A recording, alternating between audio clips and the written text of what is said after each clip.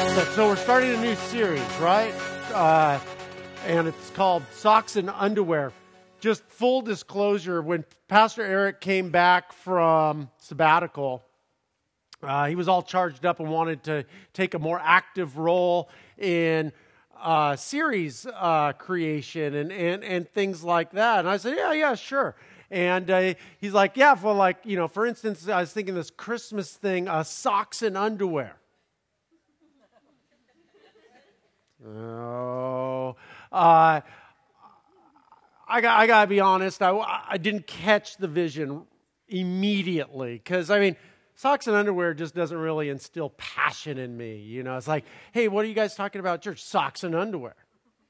Well, I gotta go. I gotta invite some friends to come hear about socks and underwear. But as he talked about it a little bit, and he made the gospel connection for me and the Christmas connection for me, I actually got pretty excited about the series. And what he wrote, and I'm going to share, basically, he was thinking that it's a short series that consists of really what we usually want, especially are things like prosperity and peace and security, but those aren't necessarily the things that we need as people of children of God. Things that we need, and what the series is going to be about, is we need hope, and we need grace, and we need God's mercy. And I was thinking about this, and Jesus told us that if we seek first the kingdom of God, we will have everything we need. And I was thinking about this whole dichotomy between need and want. And none of us probably ask for socks and underwear for Christmas, you know, but we get them. Usually at least from a male perspective, my spouse gives me socks and underwear. It used to be my parents would give me socks and underwear. There's kind of a series or something going on here, but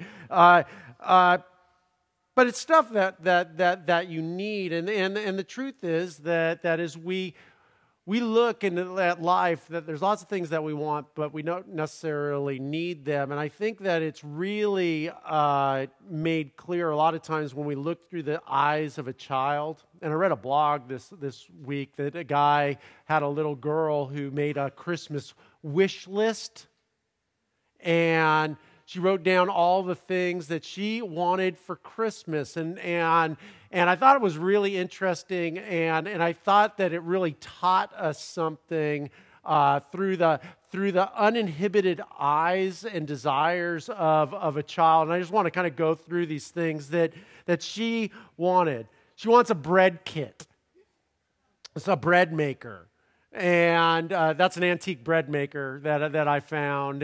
And why a little girl would want a bread maker, I don't know. I don't think a little boy would ask for that, but maybe that's something that you would be all about. She also wanted a, quote, a little thing that can turn into anything at any time. Now, I searched Google. I got images for all of this, and I searched Google, and I was like, what the heck is a little thing that can turn into anything at any time? And then I thought, aha, I got it. It is. Let me unpack that a little bit. Those of you who aren't parents or have never had a little thing that can turn into anything at any time, this little angel can be the most beautiful little angel one second and be a screaming demon the next. This little angel can smell so beautifully one second and erupt in something that is not so beautiful and smells that good. So that's the closest I could come. A little thing that could be anything at any time. Your joy and your curse all at the same time.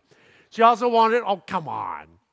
That all was from 20-something girls who have not had a baby screaming at 3 a.m. and pooing. So, my wife used to say, oh, it's sweet Madison poo. Poo is poo. Okay, it's not sweet no matter who it comes out of. All right, next one. She wanted $1,000. Like, who wouldn't, right? You know. She also wanted a new cape that glows up. I don't know. I searched that. Like, there's not a whole lot of capes that glow up, but she wanted that. She wanted that. She also wanted a grill. I don't know if she wanted what kind of grill, but I found that grill that might work. She also wanted a black, light blue, green, purple, and pink North Face jacket. She must live in a cold climate is all I could think. She wants a new radio. So there you go. She wanted a radio, very hip young individual. This next thing I actually had to look up because I had no idea what it was. She wanted a Monster High earbuds. Those are sweet bling, right? I looked at that too. I'm like, oh yeah. I mean, I couldn't personally rock them, but I could see somebody doing it.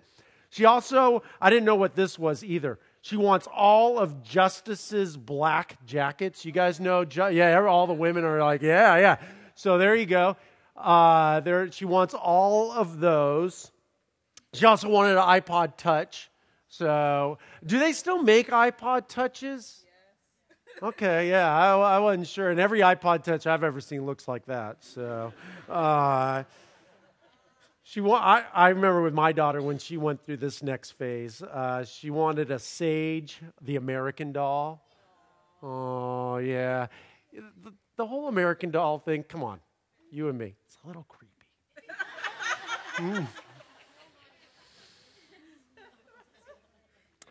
She wanted a light-up Razor scooter. Who wouldn't, right? Flames coming out and all that. That's pretty dang cool. And then the final thing is she wanted a pet puppy, but the specific kind. A golden collie retriever.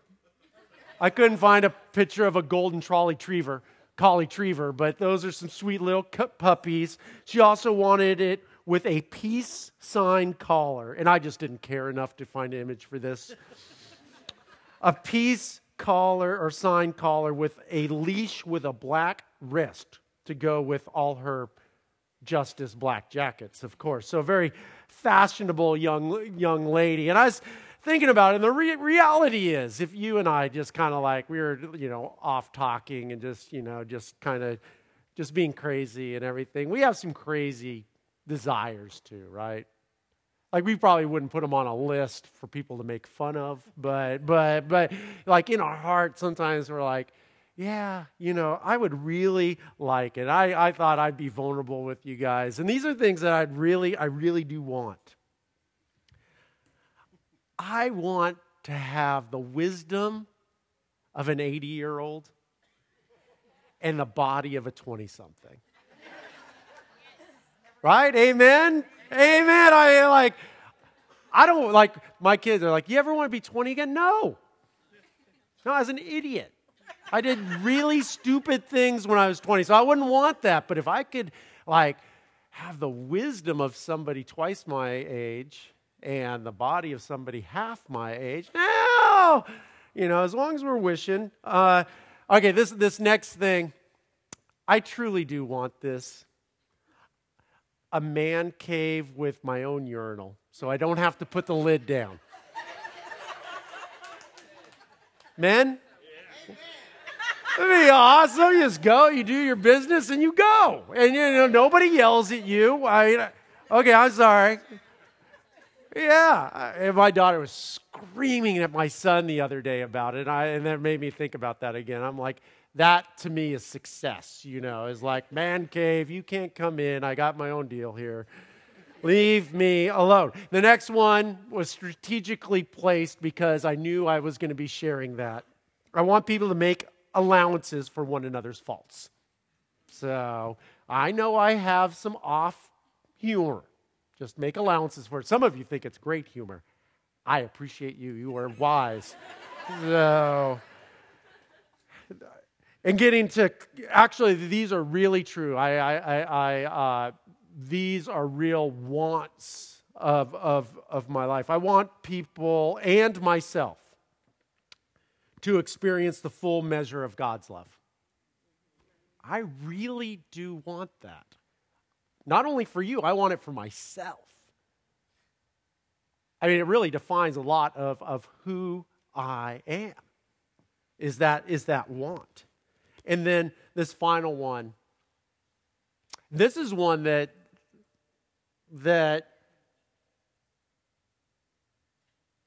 I've been afraid for years to stand here and say, but it just seems right today. This is something that I truly want.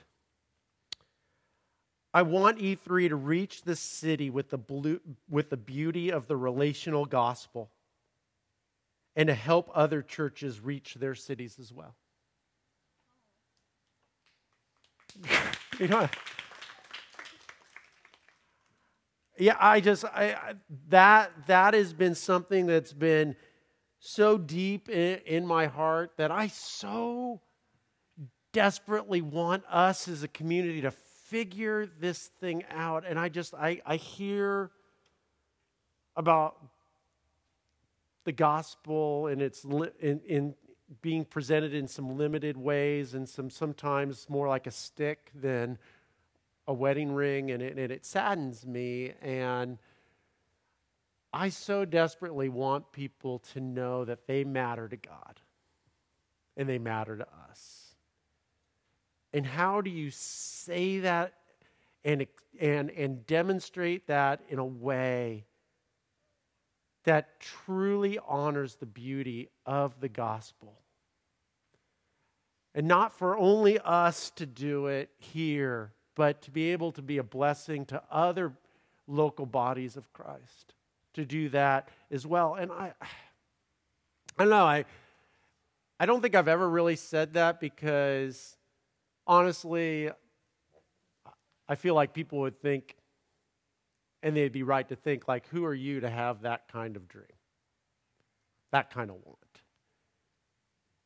But I think it's beautiful, and it's something that creates passion in my heart. It's something worth getting up for in the morning, and it's something that makes it difficult to go to bed with at night. I want all sorts of things, and some of them are even holy, set aside for God's purpose. But the reality is that I don't always get what I want. The reality is you don't always get what you want. And the promise from Christ is not that we get what we want, even if it's holy. But we do get what we need. And again, in this short series, we're going through three things that hopefully we want, but maybe we just don't ask for or don't realize that we need. And those three things in this series is hope, peace, and grace. Hope, peace, and grace. And today we're going to be talking about hope. And Hal Lindsey has a famous quote, and I'm sure you've heard it, but he said that you can live 40 days without food. You can live, about 3 days without water, about 8 minutes without air, and not a second without hope. I don't know if you've ever heard that, but it's true, because without hope for the future, the human spirit dies. That's why so many people who, when their spouses pass away after they've been together for so many years, that they soon after die as well, because they lose hope. There's no reason to live.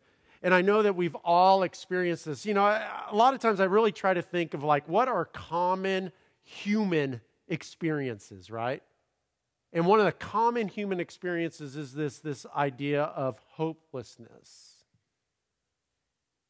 That we have no vision for the future that instills passion in our lives. That when we are hopeless, it's like standing at the edge of the abyss. And to have any forward motion is to be certain destruction. I've experienced hopelessness, and I know you guys have experienced hopelessness on a social level and also on a personal level. There's been times in my life that socially I've seen hopelessness and have experienced hopelessness. When I was in Western Africa in Benin, one of the most hopeless times of my life where I just felt hopeless and powerless was I would spend all day with young girls who had been rescued out of the sex trafficking trade.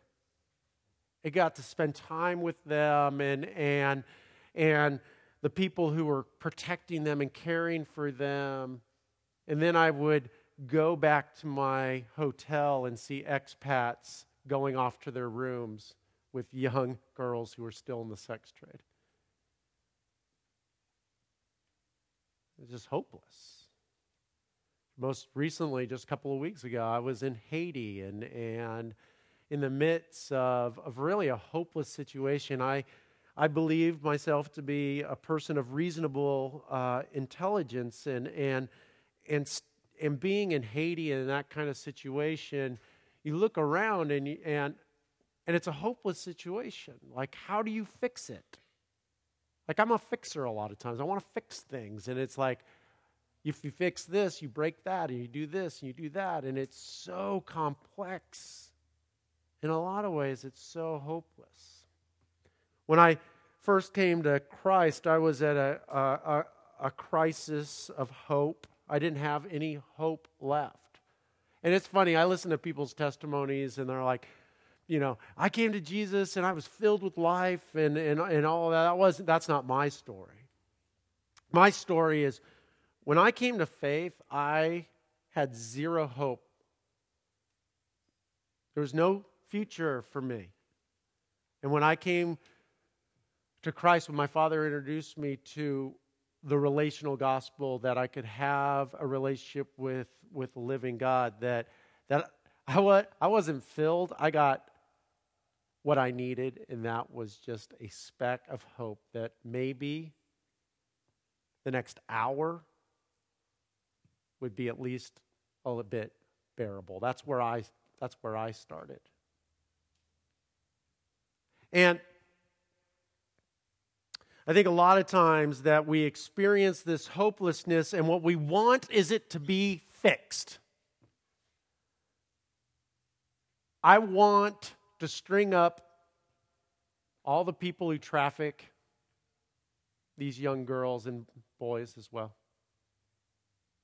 I want to take every single expat who has ever participated in this trade and treat them poorly.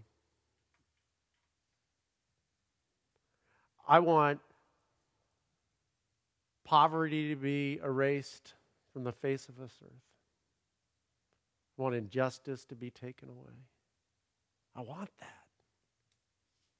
I want people here in America to have hope and believe that they can be God's love, can be the full expression of God's love. And that them to know that they matter to God. And even though we have monetary wealth, that we have, we are poor in spirit, but we don't have to be.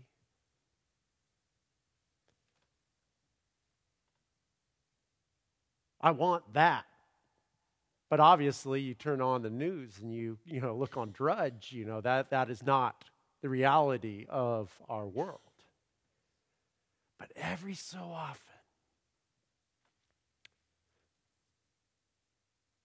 God gives us what we need to take that one more step, to take that one more chance, to once again stand up and to cast a compelling vision for the future. A holy vision, a vision that is set aside for God's purposes, a vision that not the strong abuse the weak, but a place that is bathed in love. One of the greatest messages I have ever gotten in church was not given by a pastor. It was not uttered by the person singing a song.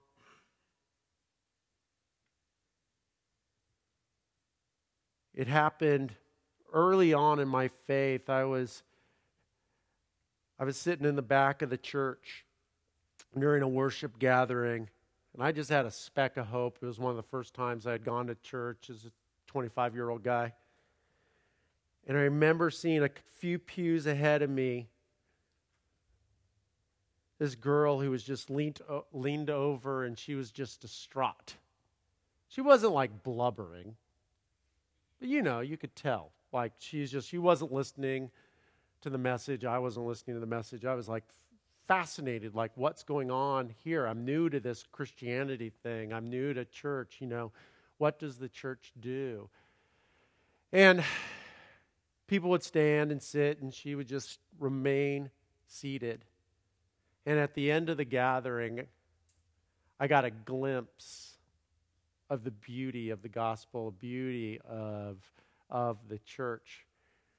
This person came from another part of the church, another pew, right after the gathering, just walked up to her. I don't know if they knew each other.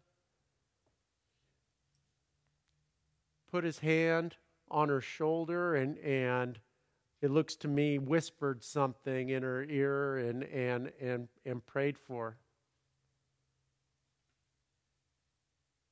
I thought, that's amazing. One human being here who is hurting in distress. Another human being whose life situation is okay right now. They have the capacity to go over to another human being and to put their hand on them and just take a moment to whisper words of life into them. And I don't know what he said. I have put words in. This is what I think he said. At least this is what I would want to hear. And maybe if you're hopeless, you would want to hear.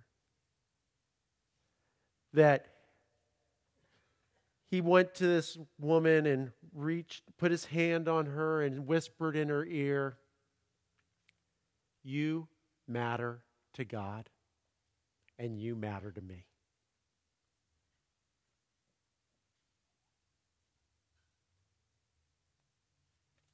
I mean, how long does that take? But it's the best message I've ever heard in church or saw in church. I didn't even hear it. It's this glimpse of, you know what? I may not get what I want, but God will give me what I need to move one step further. I think about Benin, Africa often, and the young ladies that I met, and knowing that they are journeying through life, and people have given their lives to invest in these young girls who have come from horrific circumstances, and saying, you know what? You can be a leader in your community, that you can make a difference, to breathe words of life into them. One of the greatest things about being in Haiti was seeing, friends of mine and other new friends truly being the full expression of God's love in a hopeless place. Down in Guatemala that we're at, that, single mothers, homes being built and families being restored. That can we fix everything? No.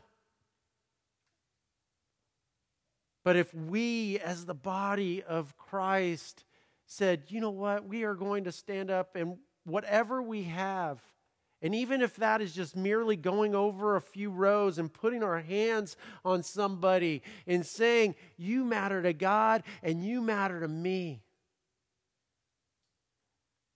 the hope level in the world just goes up just a little bit more. And that is a beautiful thing. While I was looking at Scripture, I believe Jesus gives us, or the Bible gives us, some different aspects of hope that we have been promised. We have been promised the hope of our salvation, but maybe not the salvation that you are thinking of. If you turn to in your Bibles to Romans chapter 5, in verse 3, Paul writes, "We can rejoice too when we run into problems and trials, for we know that they help us develop endurance. And endurance develops strength of character, and character strengthens our confident hope in salvation. And this hope will not lead to disappointment, for we know how dearly God loves us, because He has given us the Holy Spirit to fill our hearts with His love." I want you guys to get the profound statement that Paul is making here. When I was in high school and wanting to drop out, I had a teacher who said, "You know what, Mark?" And he would say this all the time to me, and I have to edit it a little bit or I'd lose my job. But he would say, "Mark, the more stuff that you go through in life, the better character you are going to have." And that's what Paul is writing here is like, rejoice when we go through trials. You know why? Because they're going to make you tough. They are going to make you strong. That they are going to build you up and refine your character and make you a stalwart giant of the gospel.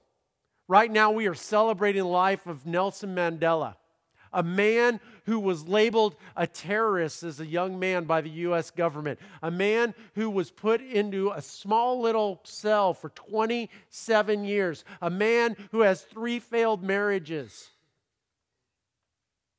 a man who brought down apartheid. If Nelson Mandela didn't go through the adversity of his youth, if he's not thrown into prison, if it wasn't for those 3 women that were in his life and those 3 failed marriages, could he have brought down apartheid? I do not know. But I got to believe that being in a cell for 27 years in really tough situation makes you have some pretty thick skin. When you have white jailers who abuse you for 27 years, and you invite those very same jailers to your inauguration as president of South Africa, that is not a man who became bitter. That is a man who became really, really tough and really convicted. And we, as followers of Christ, when you go through adversities of trials, that we rejoice. Why? Because we have been called to a great future, a future that is going to require us not to be soft, but to be tough. That God has called us to walk up to the gates of hell and kick down those gates and look at the face of evil and say, "I am here to be the full expression of God. You take your hand off that young girl. She's with me." You know what? In Haiti, you have people who are being in the full expression of God's love and saying, "You know what? There's garbage and disease and all of this stuff. And you know what? Evil and apathy, this is unacceptable to God because these people matter to God and they matter to me." Weak people do not do that. People who have gone through trials, people who have hurt, people who have adversity. These are people that, you know what, maybe would not choose to have those adversities. But those wounds have turned into healed scars. And those scars are not ugly. Those scars are tough and beautiful and are proof that you have been in the fight.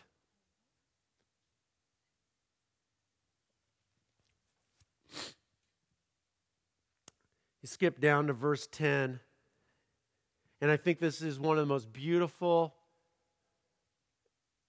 understanding of the full gospel. And I've been spending a lot of time just kind of thinking about the full gospel. I've just completed a book with my friend John on the 6 symbols of the gospel because I have this holy discontentment with how the gospel is presented here in the United States. And in verse 10, Paul writes this beautiful thing. He says, "For since our friendship with God was restored by the death of his Son, while we were still his enemies, we will certainly be saved through the life of his Son. So now we can rejoice in our wonderful new relationship with God because our Lord Jesus Christ has made us friends with God." And here is a statement that I know will get me in trouble with a lot of evangelicals, but you know what? I'm at a point in my ministry that I don't really care. Salvation is not a destination, but a process of restoration. You know what? We go as evangelicals and we tell people, you know what the good news is? The good news is you're a sinner. And that, you know what? Christ died for you, and guess what? You get to go to this destination. And although I would not disagree with any of those statements, it is not the whole truth. And aren't we meant to be people of truth? This is where church people would say, yes. At least that's my understanding.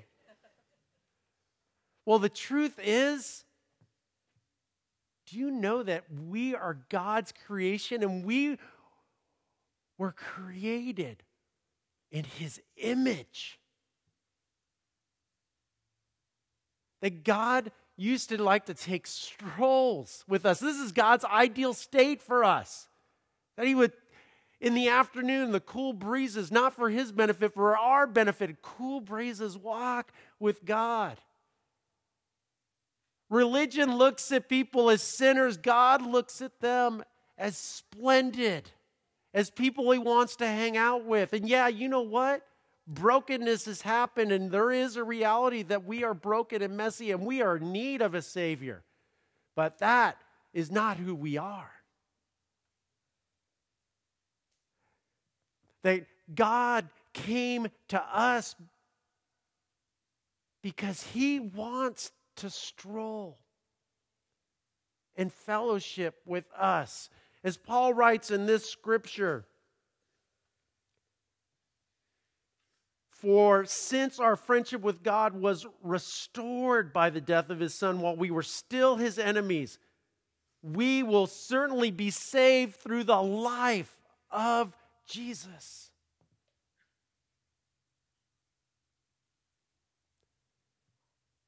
And this amputated version of the gospel of you're a sinner and Jesus died for you and walk over the cross and get to heaven is missing the point because, and listen to me now, a Christianity that begins and ends with a cross is dead.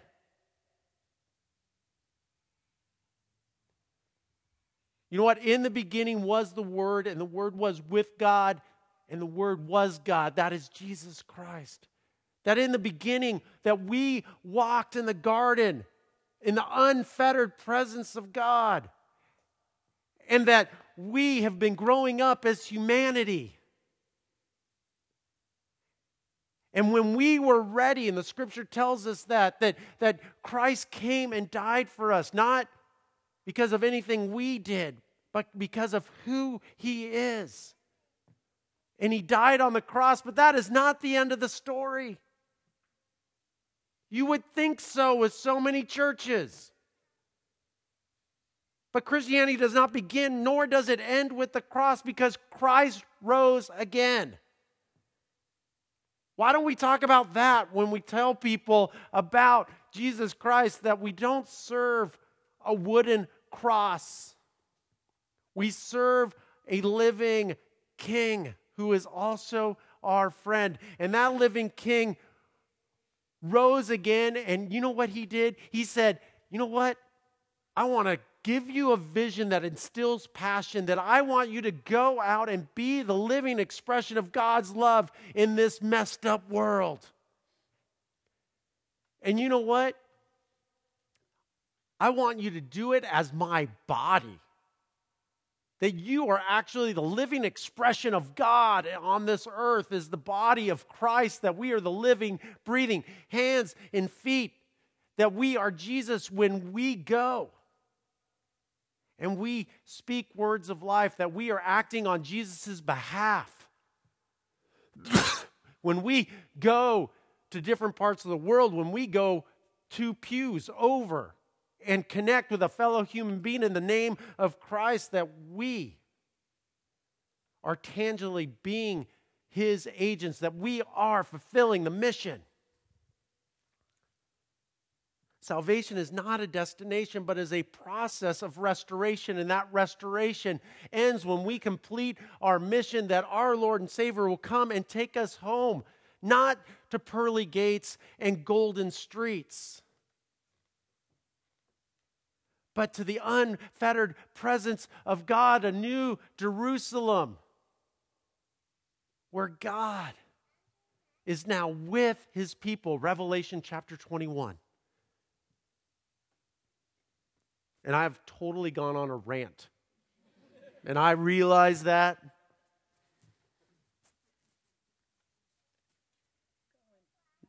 I'm just gonna shorten this up really quick, though.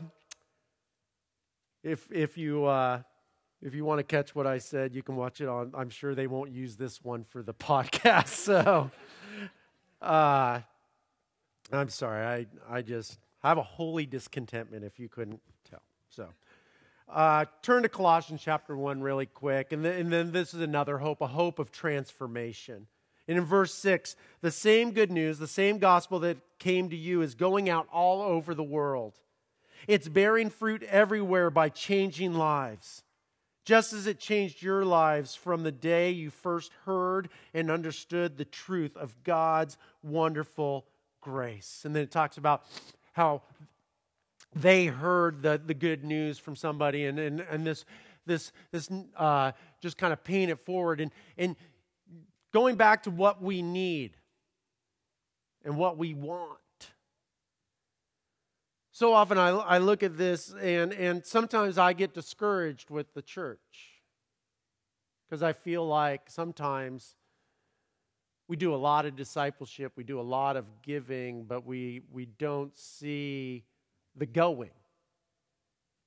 We see a lot of feed me, but we don't see a lot of, hey, I have food for energy. I am going to go pay it forward. I am going to be the full expression of God's love in this world. And some of the beautiful things that I have seen at our church is like in Acts 2, when Acts 2 is a fund here, when people are on financial hard times, our community has a fund where we help them get through that hard times. And most of the time, or I don't know about most of the time, but many times, that just happens, and that's great, and that's a good thing. But it becomes truly beautiful and truly the image of the gospel when that same person gets over their hurdle and they start giving back. Not paying back, but giving to that fund. It's not a loan. But saying, you know what?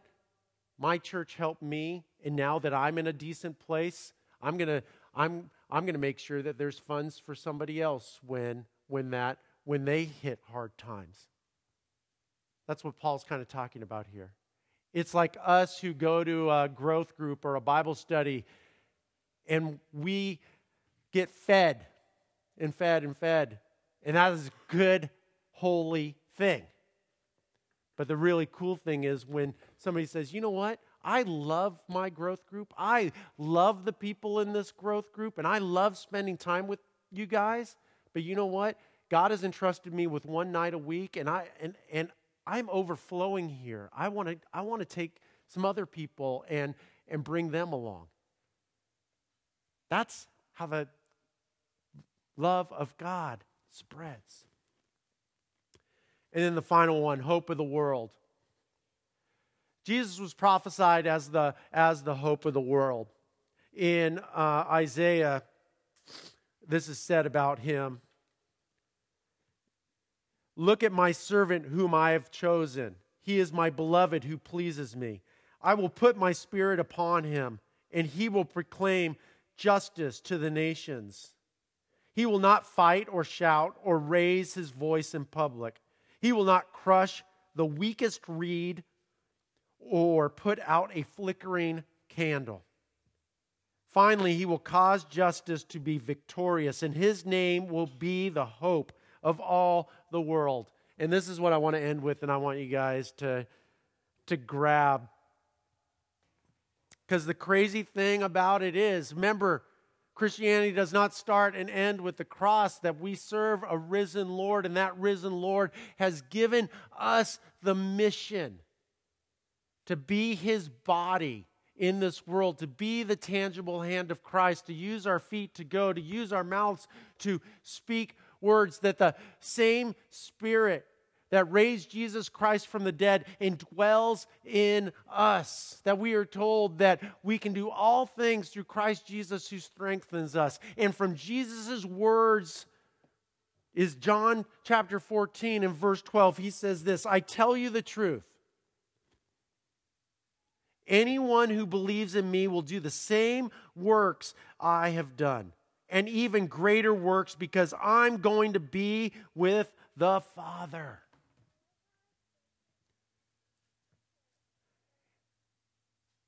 If that doesn't scare you to death, there's something wrong. You are not taking those words with the seriousness that they deserve. Jesus says, I tell you the truth. My body of the Christ, or body of Christ, that you guys are going to do even greater works. Well, Jesus, you fed 5,000 people. Guess what, guys? Here's the reality. The body of Christ over the last 2,000 years has fed billions of people. This is going to be a little sacrilegious, but 5,000, really, Jesus? Your body, right? Billions. Jesus, how many people did you heal? 100? 200?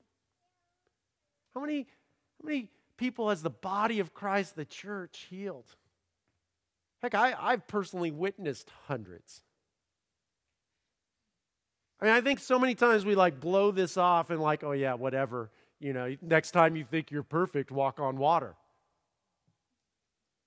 Okay. Give me some water skis and a jet ski boat. I'll walk, I'll slalom, Man,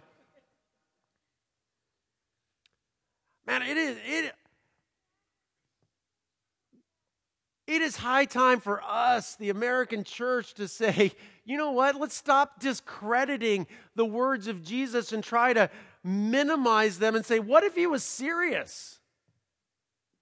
What if we as the body of Christ are meant to do greater works? What if, we as the body of Christ are not only going to have a few people lame who can walk, but thousands who are going to dance in the street with splendor of God as an act of worship? What if, we are going to, not only, turn water into wine, but we are going to turn sewage water into drinkable water. Millions of people because of the church. The church, it has its problems. We live in a broken world, but you know what? We are doing a lot of beautiful things. And I think it's, you know what, time that the church stands up and people saying, like, church people are only about themselves, and say, you know what? That's a crock. Because you know what? Millions and billions of people have eaten because of the body of Christ. And millions of people have been healed and given clean water and have been educated. Because you know why? My Lord said that anyone who believes in me will do the same works that I have done and even greater works, because I am going to be with the Father, because I have the living Holy Spirit in me. And I am with a bunch of other people, have the living Holy Spirit within me. And you know what? We're coming to bust down the gates of hell. And you know what? You can't have that person. You know why? Because they matter to God and they matter to me. So you can go the easy way or the hard way, because I am tough as nails. Because I rejoice in the adversity that I have gone through, because I have wounds that have healed and that they are now scars, and I am no longer going to be timid. That I am going to claim the ministry that God has called me to.